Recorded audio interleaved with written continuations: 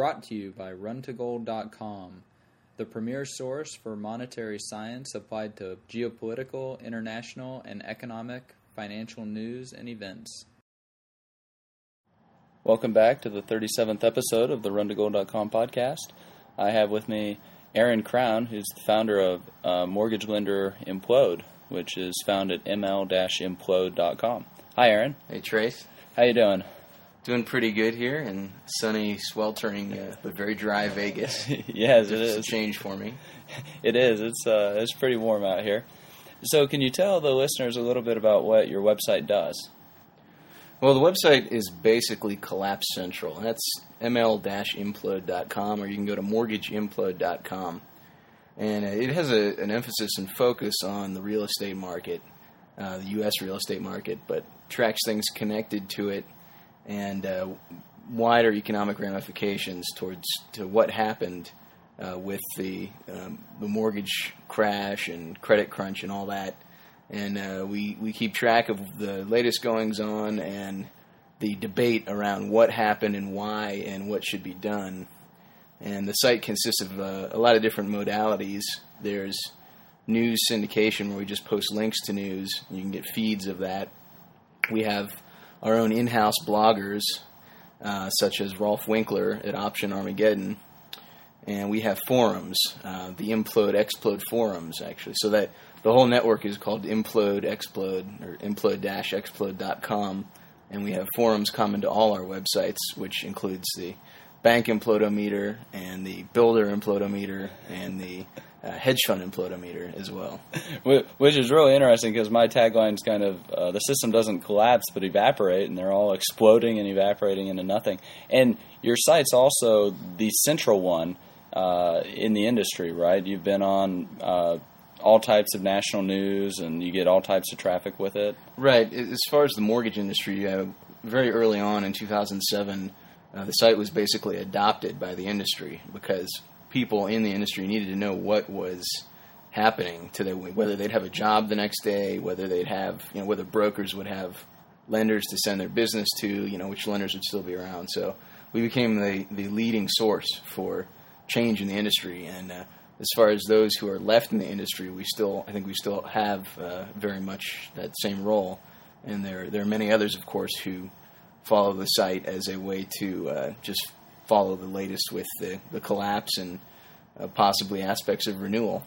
And of course, you come with a little bit of background in Austrian economics. Right. I actually studied math and computer science, and that was my profession. But at the same time, I was, since probably really before the dot-com bubble crashed, I started studying economics and finance on my own. And after the bubble crash, I took a more contrarian tack to try to really understand what happened, how there could be such a great calamity and what was really going on. So I got into more and more Austrian reading, through Lou Rockwell and all the other writers there, and Financial Sense and those sorts of sites, and Mises.org. And he supplies a great education, of course, and went off into all sorts of great books by the various great Austrian writers. And I don't see how anyone can understand the macroeconomy without understanding the nature of money and credit and their true role in facilitating economic activity, either or impeding it, and the government's role in manipulating that. And once again, it's the Austrian school that has the vision of the future. They're the seers that are able to see what's going to happen, see what caused it, why it happened. And as we were talking about over drinks at the Wynn last night at the Parasol with that there's a giant frog that came up out of the waterfall and started singing to us. It was pretty funny. But over dinner we were talking about the effects of interest rates. And see, under the Austrian School of Economics, we look at the business cycle, and the role that interest rates play is in regulating production over time. And so what role have we seen past, present, and also what you see going into the future with regards to commercial and residential real estate, and what the central banks have been doing regarding interest rate policy? Well, it's very interesting how that all works. And in the last few decades, we saw more and more gearing of the economy into what some people, such as Eric Jansen, have been calling the FIRE economy: finance, insurance, and real estate. And as part and parcel of that, Fed policy and things like the GSEs and other organizations, government organizations or quasi-government, became more and more geared towards making sure the spigots of credit would freely flow to those areas. So they became more and more governed by that intervention, and ultimately susceptible to being, overblown, as we've seen.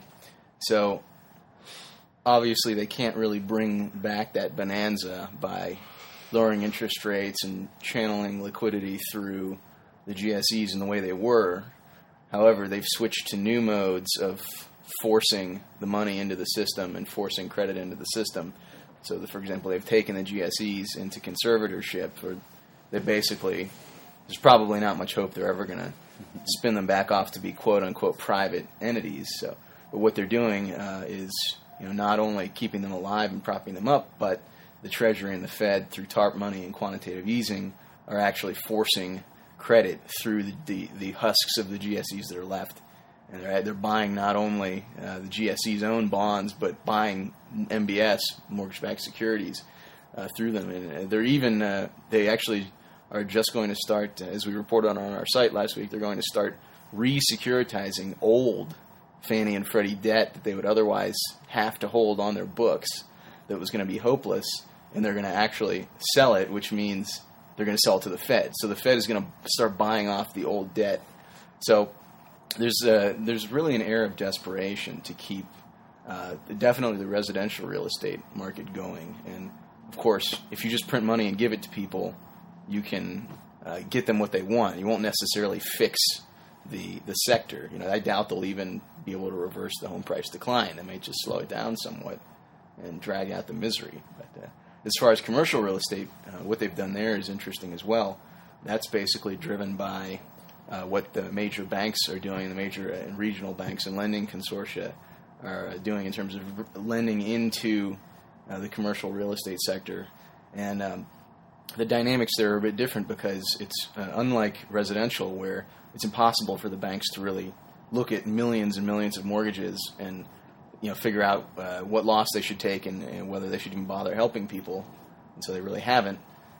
With commercial, you have a smaller number of entities that can just say, okay, we'll give you another 6 months, we'll give you another 6 months.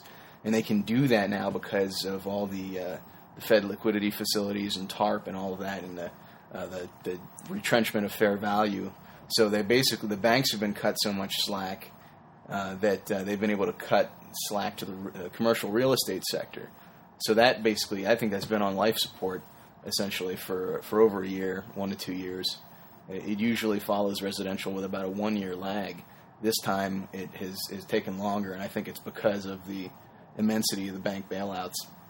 So what is all of this going to achieve? Well, it's slowing down the crash, but the cost of that is to not only perpetuate the dysfunctional system, but increase dependence on the Fed and the central planners, and drag out the misery. I mean, we're going Japanese, full-fledged, full bore, in contrast to the lecturing that we gave the Japanese over the last decade. So it's pretty pathetic and sad, but that's what they're going to achieve, I think. Well, exactly as we read in America's Great Depression by Rothbard, the first thing that the government should do to intentionally exacerbate the Greater Depression is to prevent the liquidation, to prevent the credit contraction, and that's exactly what they're attempting to accomplish with these bailouts and the TARPs and TALFs and other craps. It really is shameless for them to rail against the practices and how bad these banks are, but then berate the Financial Accounting Standards Board for wanting to move towards mark-to-market. And it should clarify for the readers that mark-to-market was utilized extensively on the way up, because they could mark into an expanding bubble. They could mark their profits immediately with very questionable value and get their bonuses, and then abscond with those. Well, on the way down, they don't want to do it, and so that's why this has become a big issue. So those who say that mark-to-market is the problem, we have to pick one. You either don't do it on the way up, and then you don't have to do it on the way down, at the cost of being less transparent, which is going to be bad. I mean, investors are going to figure out that there are problems with what banks are claiming unless you do this. So that's the option. And and when I was in accounting school, Accounting 101, the chief purpose of the accounting statements is to provide comparable financial statements. And so when you don't have this mark-to-market and you don't have the clarity and the transparency, you can't have comparable financial statements. And so then what can you believe? And it's a bit mysterious to me because I think that the financial standards organizations, they had a pretty good system. It was abusable, but you could tell if hanky-panky was going on here. They had the level 1, level 2, level 3 subdivisions, and you kind of knew what was going on. It was, if Goldman Sachs was putting lots of assets into level 3, you could ask those questions, and the market could do what it needed to do, which is to punish them for abusing that. However, just telling them that that you don't even have to do that, basically, is just ludicrous. And all of it, eventually all this trickles down to the individual. And as we were walking through the lobby of the Bellagio, we saw the residential sales office for the condominiums. Remember that? And so, what do you see for a city like Las Vegas, where we have all of these high-rise condominiums going up, and we have all this construction that's happening? What do you see happening for cities that were on the cusp of the bubble? Right. Well, the cities that were very much geared to the bubble economics are in a serious world of hurt for some time because they're contracting. Their economies are contracting. They don't have a substantial, real, productive economy. And so people are going to have to leave. They're going to have to go elsewhere to lower-cost regions and do real production of something as soon as we figure out what that's going to be. Americans are not very good at anything except bombing people. You take people for a generation and tell them that flipping real estate is how you make the way money. to use their talents. You have to start over. But so places like Las Vegas and the other very extreme bubble regions, there's these projects. I mean, these new condo projects are not going to. It's not going to go well. I mean, at best, they can cannibalize more marginal projects, and some people maybe move from one to another to get better digs. But people are going to be leaving the city. People are going to be making less money. The professionals that will be paying these prices are going to be making dramatically less money. Even executives, their bonuses are going to be less. So that's not good news for all that. On the other hand, I'll say that in terms of the rural-urban, ex-urban divide in this country in general, there is a source for some optimism because I think the sprawl got way out of hand and it's going to retrench, and we're going to see as commodity prices, energy prices go back. I still very much think we're in a secular bull market because of not only growth around the world, but chronic underinvestment in capacity and energy and mining and all of that. So gas prices will come back up. People are going to realize that the exurbs are dead. I mean, for the most part, some people will still be able to live there, especially if you work out of your home. But most people will need to move closer in. So I think the more close-in traditional suburbs and urban areas across the country will see something of a renewal. And you're already starting to see in some of the numbers, some of these housing starts numbers that they've trumped so much as green shoots. Well, that's not the ex-urban sprawl. That is multi-unit buildings, in town. And we have lots of those in Atlanta, for example. And yes, they're building too much too fast, of course. Like usual. A lot of that went up on the credit from a few years ago, and they're just finishing them off. And so they're going to languish for a while, I'm sure. But I would rather own those units than owning ex-urban tract homes that may be bulldozed for a lot of them. So, but it's hard to say what the time scale, when that's going to play out. So I wouldn't really make investment recommendations in terms of buying real estate for any of these. You could do it maybe if you had very deep pockets and a long holding period of 5 to 10 years. You might be able to make money on urban real estate. Yeah. And I likewise have a similar viewpoint that the real estate market hasn't really bottomed yet, that we've got quite a few years to go. And looking at it in the big picture, I've discussed a lot of this theory in my new book, The Great Credit Contraction, where there's this liquidity pyramid, and the capital during a credit expansion moves up the pyramid into less safe and more risky assets, like these mortgage-backed securities or commercial mortgage-backed securities or auction rate securities. But then the psychology changes, and capital begins seeking safer, more liquid assets. And so it moves out of those into the Dow or into treasuries, or eventually into gold and silver. And that's where I have a few charts in my book where I look at the historical ratios of pricing different assets in terms of the monetary metals, which gets into really my specialty of monetary science.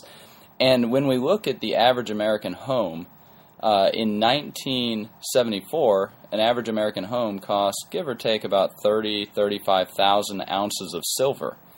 In 1980, it bottomed at about 800 ounces of silver. In 2005, because of how large this bubble got, an average American home costs about 45,000 ounces of silver. And currently, we're at about 12,000 ounces of silver for an average American home. So while we've lost a very large percentage from 45,000 to 12,000, I don't see this market bottoming until you can pick up an average American home for between 500 and 1,000 ounces of silver. And that's really what the role of these monetary metals is it's to be able to perform these mental calculations of value or the pricing mechanism.